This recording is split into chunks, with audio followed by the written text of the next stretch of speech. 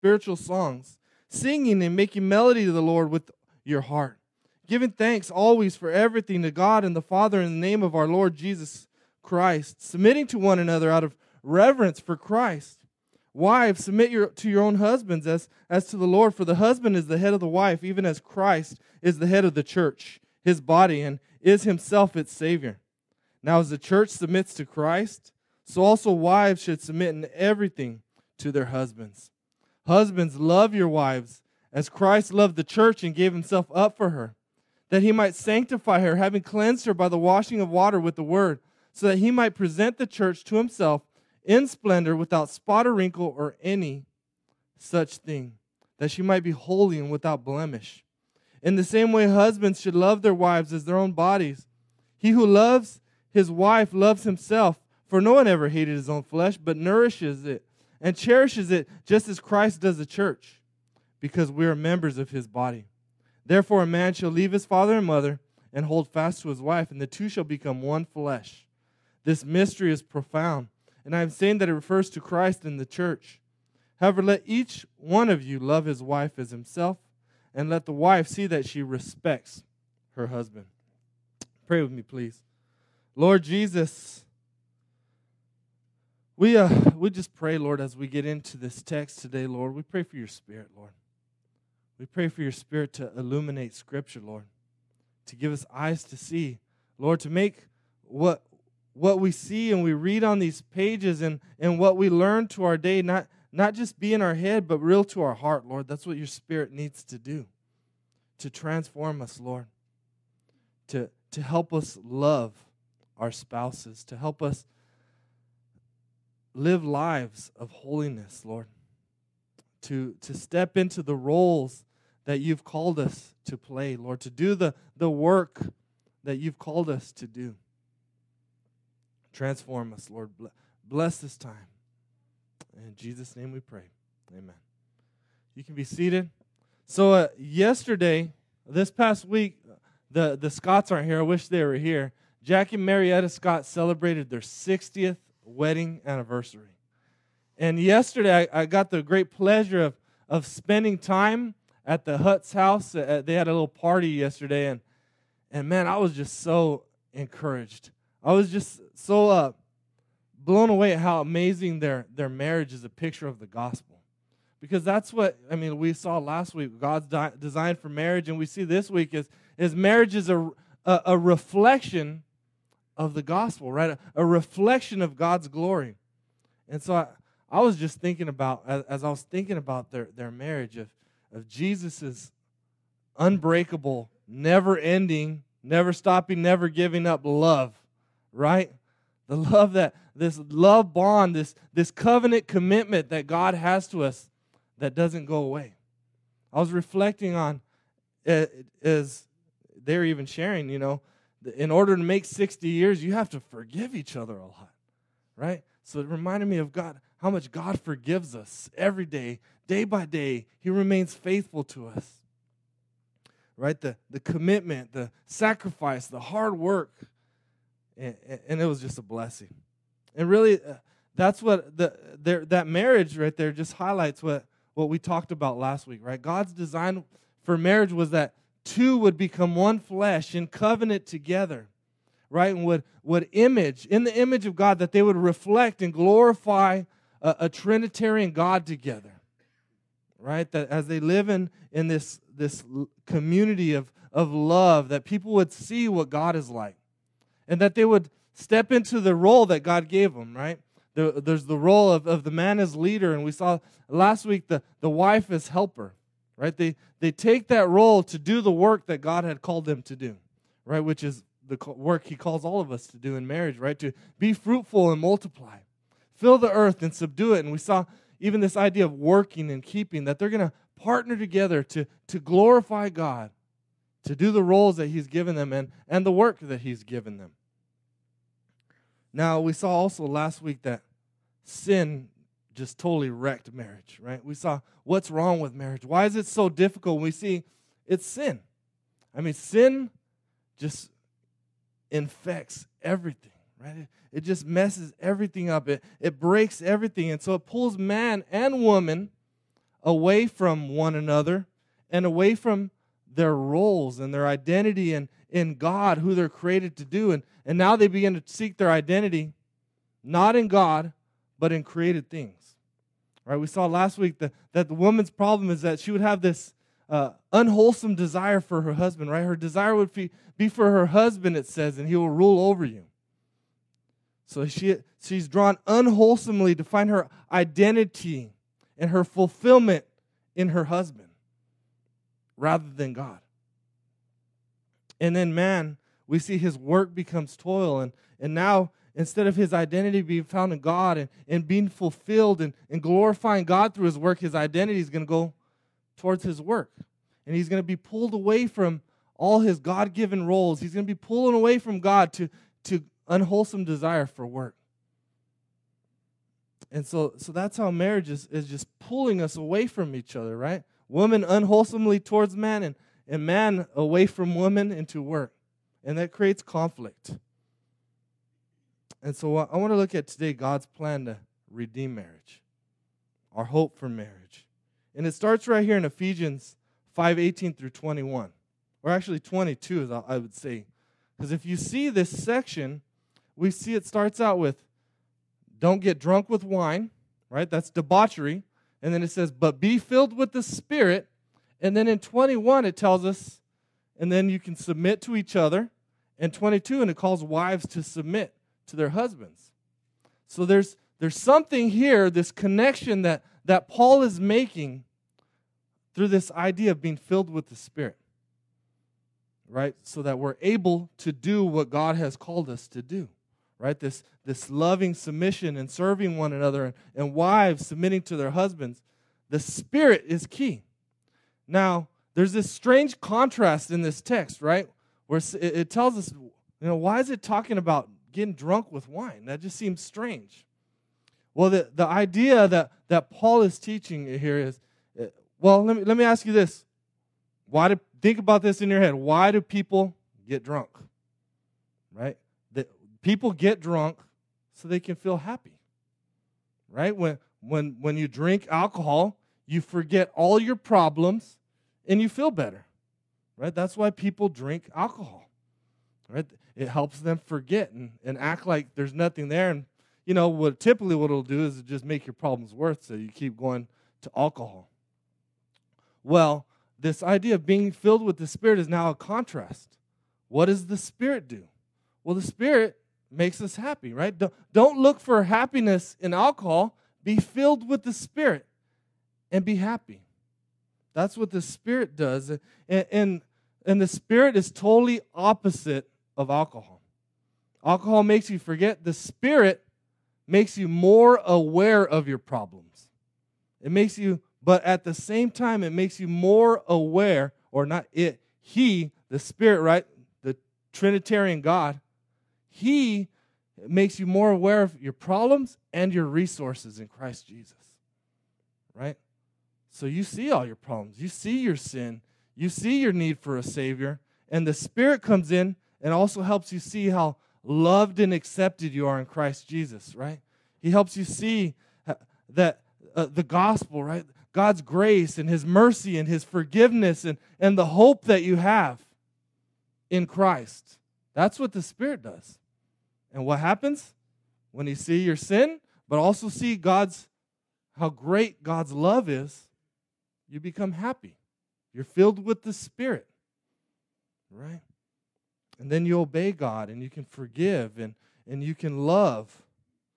The Spirit makes what you know in your head real to your heart, right? Because oftentimes we can know all the right things, but live like they're not true, right? So we need the Spirit to fill us and to make those things real to us. And so what happens here, and we see in this text, right? The Holy Spirit fills us, makes the gospel real to us, and God's love overflows out of our hearts. Look at what it says, verse 19, right? We begin addressing one another in psalms and hymns and spiritual songs, singing and making melody to the Lord with your heart, giving thanks always and for everything to God the Father in the name of our Lord Jesus, submitting to one another out of reverence for Christ. And then it calls wives to submit to husbands, right? We're able to do these things to speak lovingly and kindly and be thankful and submit and serve each other because we're filled with the Spirit, because we're filled up with God's love. So so basically, what does marriage need, right? Marriage needs this gospel power, this Spirit-filled ability to love. Tim Keller calls it love philanthropy. So if you think about philanthropy, philanthropists have so much money, right? There's so much money coming in over here on this side that philanthropy, right, giving money to charities and organizations and churches becomes a hobby, right? There's so much money coming in over here that they're able to pour out generously on the other end. So that's what the Spirit does, is it enables us to do love philanthropy, to be so filled up with God's love that we're able to pour it out on this side and pour it out richly and generously to one another. And so unless you're filled with the Spirit, right, unless you know God's love, unless you have a growing relationship with Christ, you won't be able to love sacrificially, right? If you're not getting what you need from your spouse, then you won't be able to love them as God calls you to love them, right? Maybe you'll melt down. Maybe you get super stressed out. Maybe you'll get angry and demanding if they're not giving you what you think you deserve and what you think you need. Without the Spirit, you'll only be able to give love as long as you're getting it, right? You'll be selfish with your love. Without the Spirit, if you're not getting what you need, you'll withdraw, become angrier, and maybe even look for love elsewhere.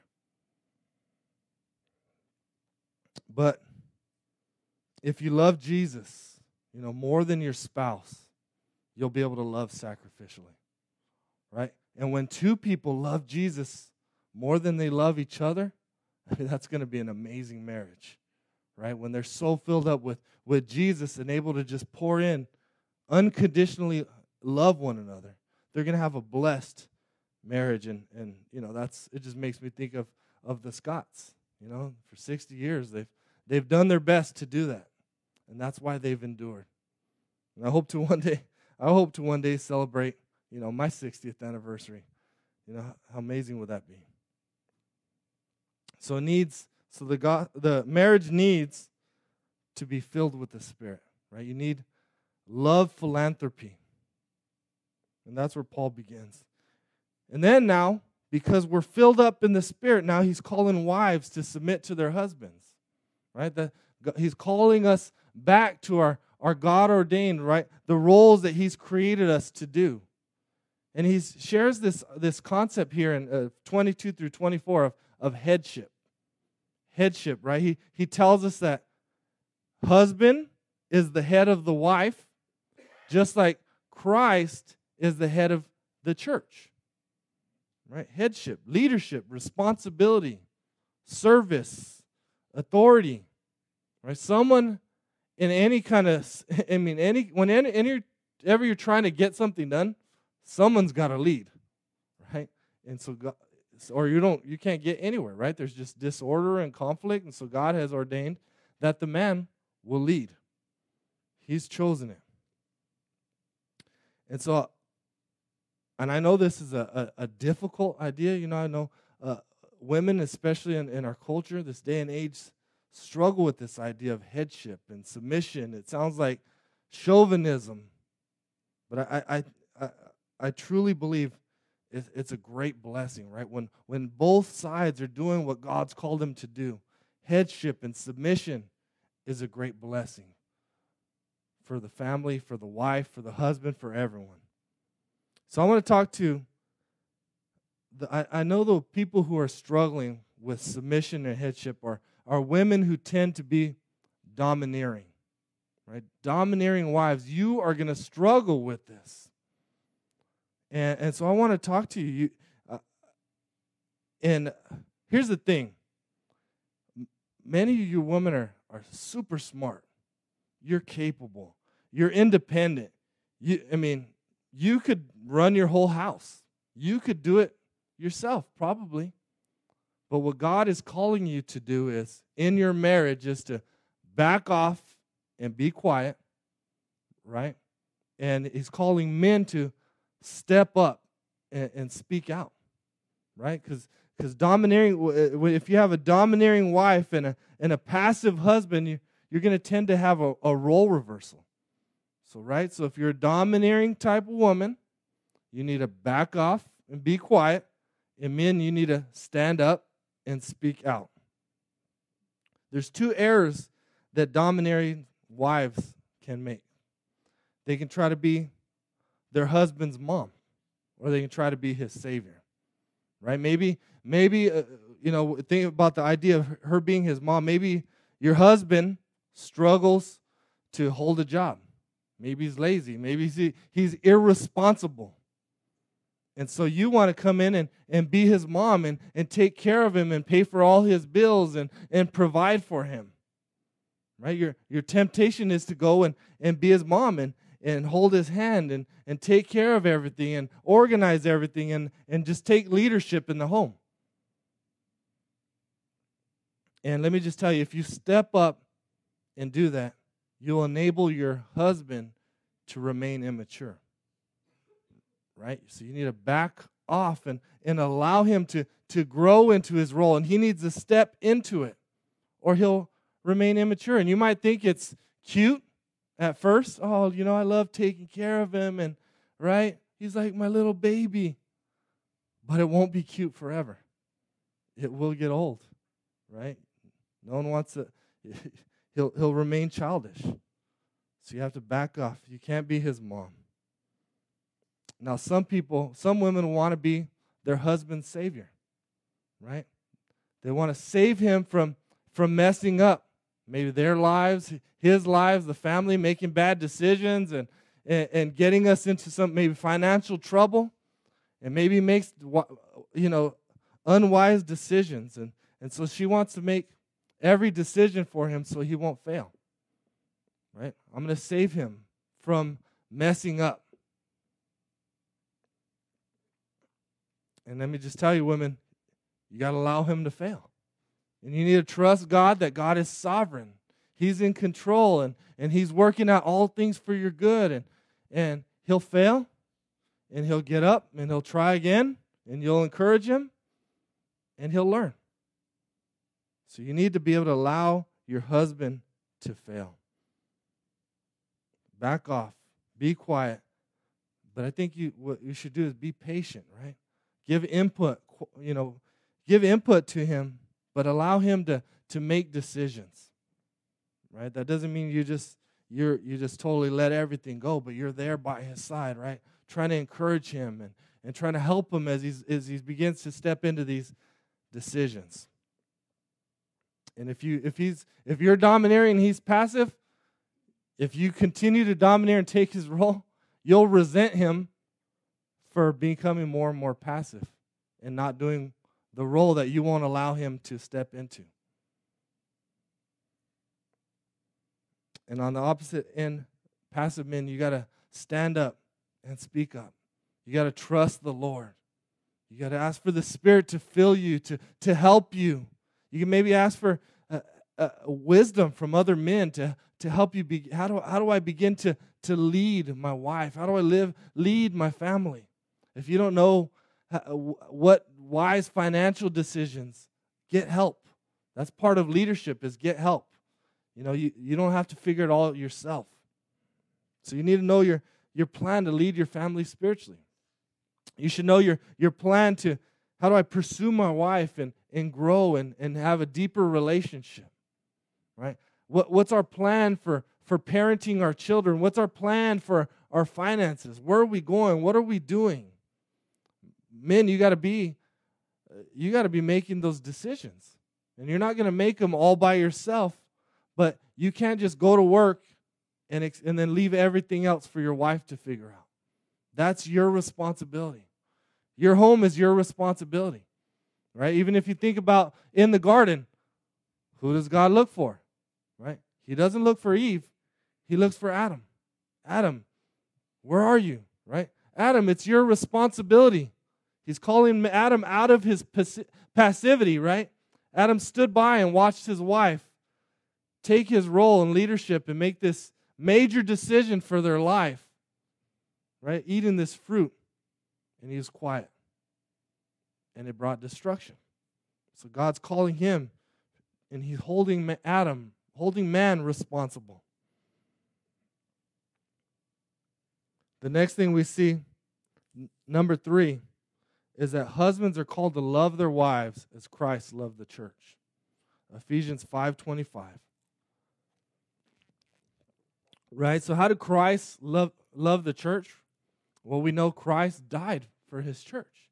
He died for his people, right? The church is God's people all times, everywhere. This universal church of all people that come under the lordship of Jesus Christ is his church.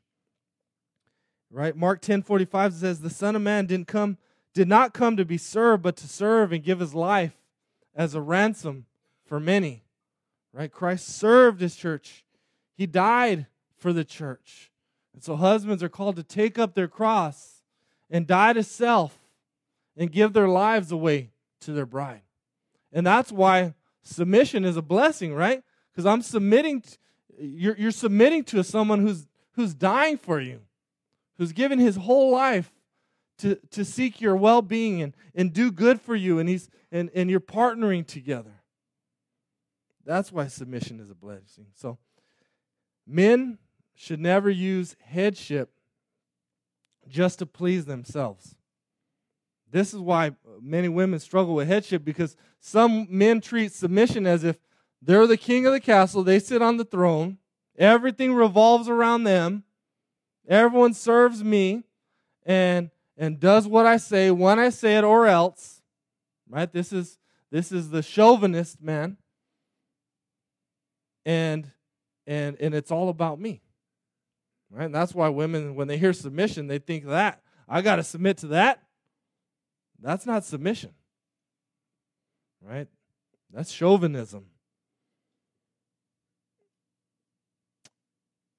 And so men are called to live for the good of their wives always. Die to self. That means you might have to die to some of your hobbies, right? If you have responsibilities at home that you can't keep, maybe you die to some of your hobbies, or there's going to be stuff that you have to sacrifice and give up to be home, to be with your family. And so men, I always try to encourage men to always put their wives first on every decision possible, right? What restaurant are you going to go to? Wherever she wants to go. What music are you going to listen to in the car? Whatever she wants to listen to. What color are you going to paint your room? If she wants a pink room, give her a pink room, right? Even if it makes you sick, give her a pink room. Let her pick the covers. Let her decorate the house.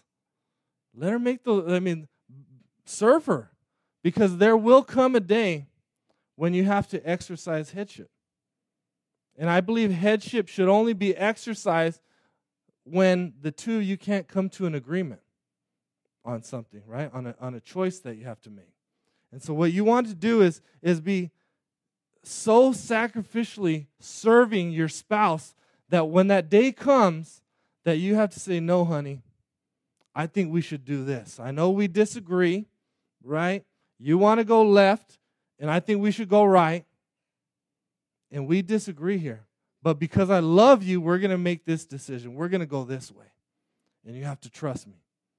Right? If you're always about yourself, everything's about you and it's just about you in the house, then when that time comes to make that decision, it's going to be very difficult, because she's going to say, oh, here he is. He's just being selfish again. Right? All he cares about is himself. Where if you're lovingly and sacrificially serving day by day, it'll make it easier for her to respect you and follow you and submit to you, right? And trust you. So it's never to please yourself. So Ruthie and I me and Ruthie were trying to think of a time where we had this. I remember about 5 years ago, maybe 6 years ago, we had this 2002 Honda CR-V. Now, I wanted to sell it because Sophia was about to be born, so I wanted to get a little bit bigger of a vehicle, and I wanted to sell it so I could pay off some debt.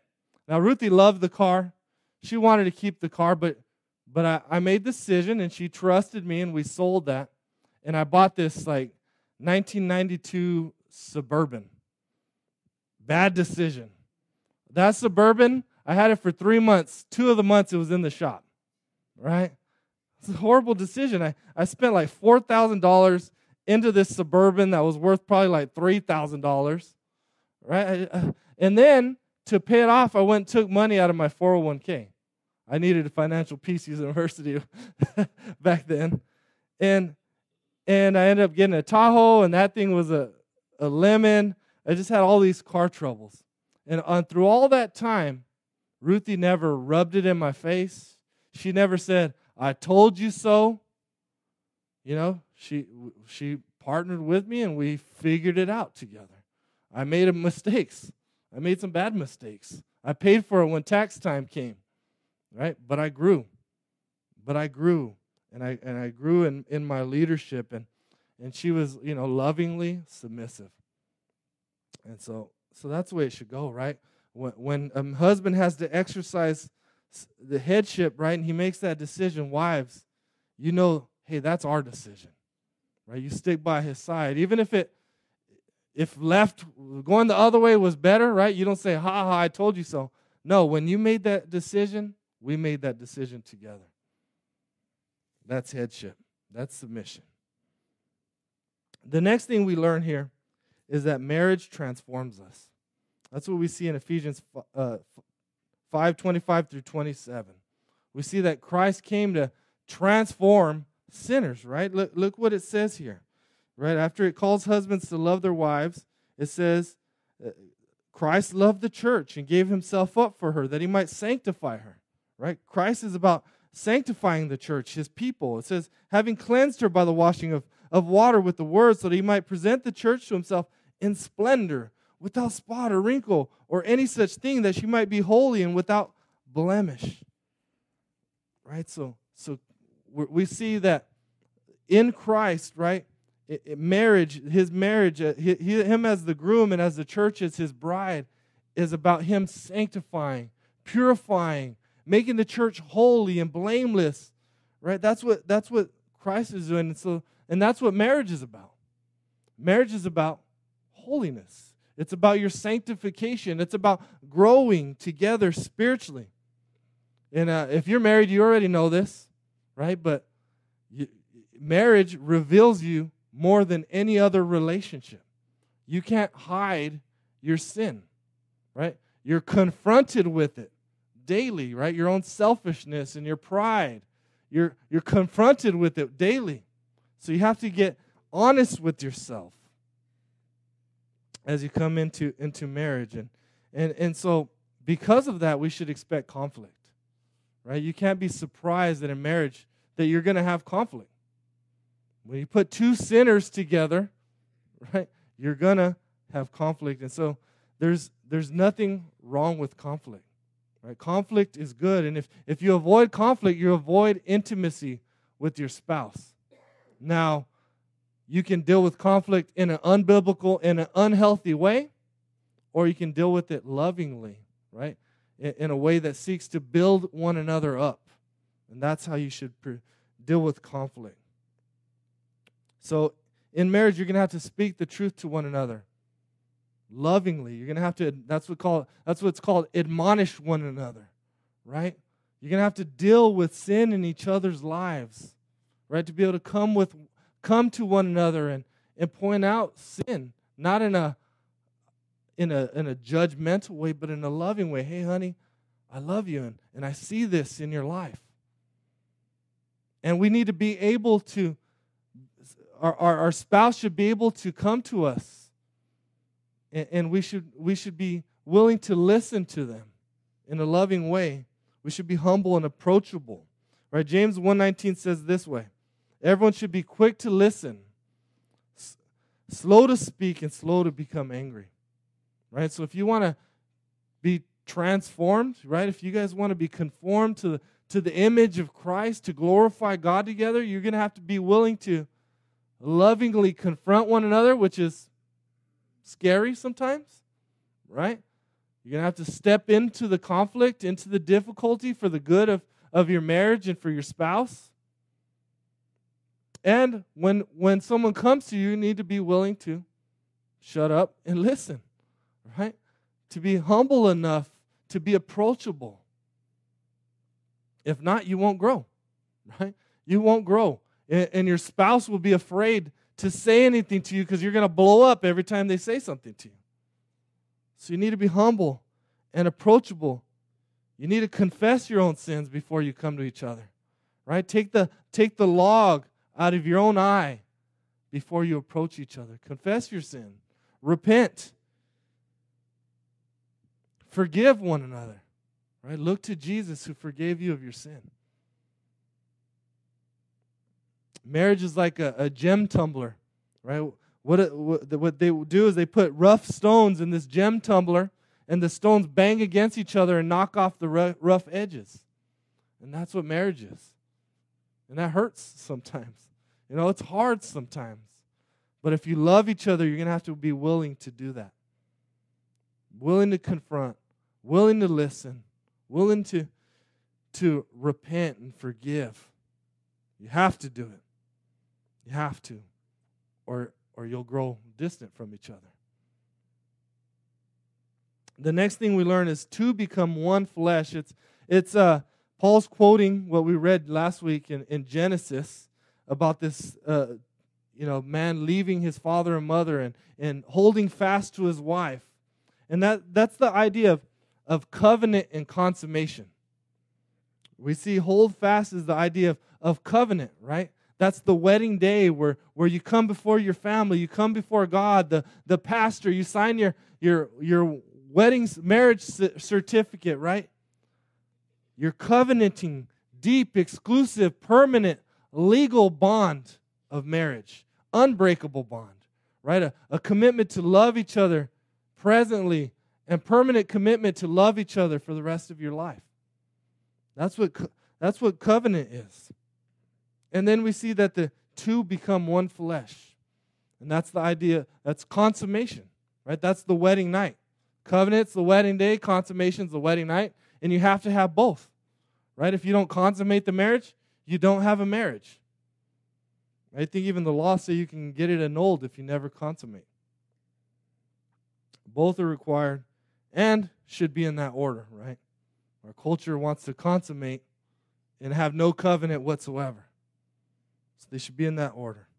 And because the two become one flesh, it means you're one, right? We should not deprive each other sexually. 1 Corinthians 7:3. No, open it up with me. 1 Corinthians 7. We belong to each other, and we can't deprive each other sexually. You want to screw up your marriage? Deprive each other sexually, and Satan will tempt you, is what we're going to see here.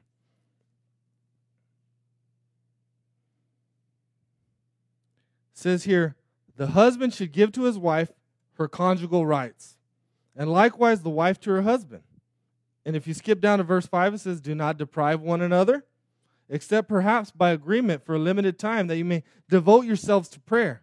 But then come together again, so that Satan may not tempt you because of your lack of self-control. Right? So it tells us clearly, marriage is for oneness. You belong together. Your body is not your own. You're supposed to be generous with one another. Right? Be generous. Sex is about serving one another. And so women, you cannot use sex to control your marriage, right? To get the man to do whatever you want him to do for you. And men, you can't use your wives for sex, right? Women will tend to want to use it to control the husband, and men will want to use it just for themselves, right? Their own selfish pleasure without any relationship whatsoever that should be there. So you can't do that, right? Sex is about loving and serving one another. It's about oneness. It's about renewing your covenant bonds, right? It's a reminder that two become one flesh. It's that visual demonstration for you. You know, it's like you're renewing your vows every time. And so you must, one of the great things is you should pray. You should talk to each other, right? It's not just an act that you just go and do and it's over. And right, this is relationship. This is intimacy. So don't let Satan get in the middle of your marriage, right? I mean, in here it says, so Satan may not tempt you. I mean, there is a lot of sexual temptation out there. I mean, I can't even say it. I mean, everywhere you go, everywhere you look, every channel you flip to, there's sexual temptation, right? Men are tempted. Women are tempted. You can't act like all of us don't struggle with that, right? That's real. That happens. Temptation's not necessarily the sin, right? See, Jesus was tempted in every way, but we see here sex, this renewal of your vows is protection for one another. So if you want to allow Satan to get in your marriage, sex can be one of those things. So I'd encourage you to talk about that and confess, if you've been depriving each other and ask God to change you. The last thing we see is love and respect. 5:33, right? It says men are to love their wives and wives are to respect their husbands. That's kind of a summary of everything he's been talking about, right? Men, love your wives. Women, respect your husbands. And so let me just tell you, I want to talk to singles now. Who do you choose to marry? Who do you choose to marry if you're single? I want to urge you to tell you it's not all about looks, right? It's not all about looks. It's not about outward physical attraction, right? That stuff's going to fade, right? We're all going to get old and wrinkled and get a dad gut, right? I'm working on mine, or maybe I'm not working. Maybe it's already there. But, we're all going to get old. Those things are going to fade. So why go after something that's going to fade with time? Go after something that's going to grow and flourish over time, which is a relationship with Christ, right? You want to look at their spiritual, their heart with the Lord. Are they loving Him? Are they serving Him? Are they in community? Be attracted to those things. Those things last and grow. And so if men are to love their wives like Christ loved the church, young men, you should look for a woman who is lovable, right? Who is lovable. That's what you want to find. A woman who's easy to love. She's content. She's peaceful. She's gentle. She's submissive. Right? She's satisfied in Christ, right? She's not just like driven materially and so outward focused and so self-consumed. Many men will settle. Young men, just to be honest, you want a trophy wife. You want the trophy so you can go around and show everyone how cool you are because you have, a 10 and you're a 5. Right? You really are a 5 too. I'm just kidding.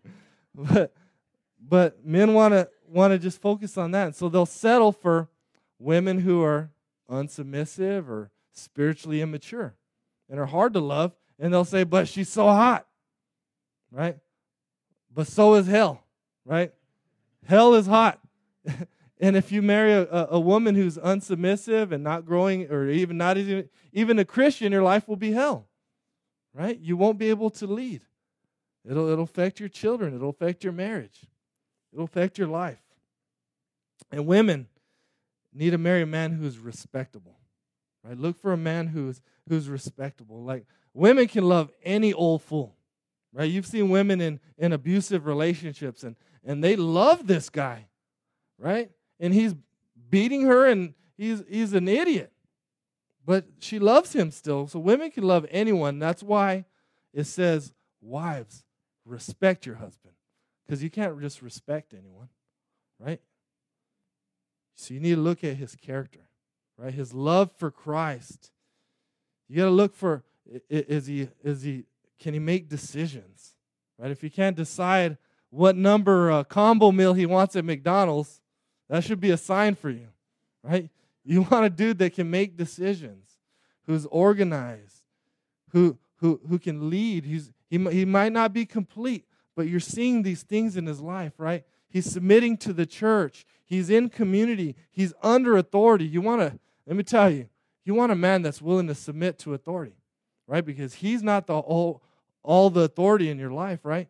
He's under Christ, right? And Christ has given the church to be over him, right? To hold, that's accountability. So you want to see that he's in church and he can pay his bills and hold a job. You want to marry a man who you want your sons to be like, right? You want to marry a man who you want your daughters to marry.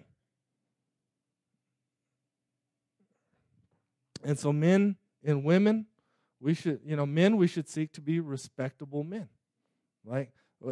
And girls, right? Women, you should seek to be loving or lovable, right? That in your time of, if you're single, you have this season of singleness, a time to grow in holiness, to pursue Christ, to serve him undistracted. And so that's what you should be pursuing, right? You're going to grow in holiness and love for Christ, and you begin displaying the fruit of the Spirit in your life. You're going to become more and more lovable. Men, you're going to be more and more respectable. Don't miss that. Don't waste your singleness. Don't think that, all right, when I get married, then I'll figure all that stuff out. Because you won't, right? You are who you are. And you might figure it out, but it's going to be a lot harder once you get in marriage. I want to end with this. We got to wrap up. Marriage is a picture of the gospel. So think about this. Jesus Christ was the perfect spouse, right? He married us. We turned away from him. We forsake him. The scripture tells us that we, even as we looked at Judges, right? We whore after other gods, right? The picture is that we commit adultery in God, right? The picture is bringing a prostitute in the middle of your marriage bed. That's what we've done to God, right? We brought other gods into the middle of our relationship with him. We've sinned. We've rebelled. We've gone our own way. I mean, we've blown it big time. But Jesus didn't say, you know what? Forget you guys. I'm out of here. I'm going to go find another wife. Right? No, he said, I'm going to love you and accept you, and I'm going to remain. Nothing can separate me from your love. There's no condemnation in Christ Jesus, right? Christ remains committed. And that's the good news of the gospel, right? He doesn't leave us, although we've been terrible spouses, right? We've been terrible. He loved us not because we're lovely, but to make us lovely. That's the good news. That's where we can find our hope in marriage, whether we've failed. We might have failed miserably, but there's hope in Christ. Christ is the one that remains committed to us, and he's going to change us. And as we're filled with the Spirit, right, we become aware of our sin and more aware of our resources, and Christ changes us, and he fills us with his Spirit so we can know his love and then pour that love out to one another. So, right, I hope you would feel encouraged at the same time of seeing maybe where you've fallen short today, right?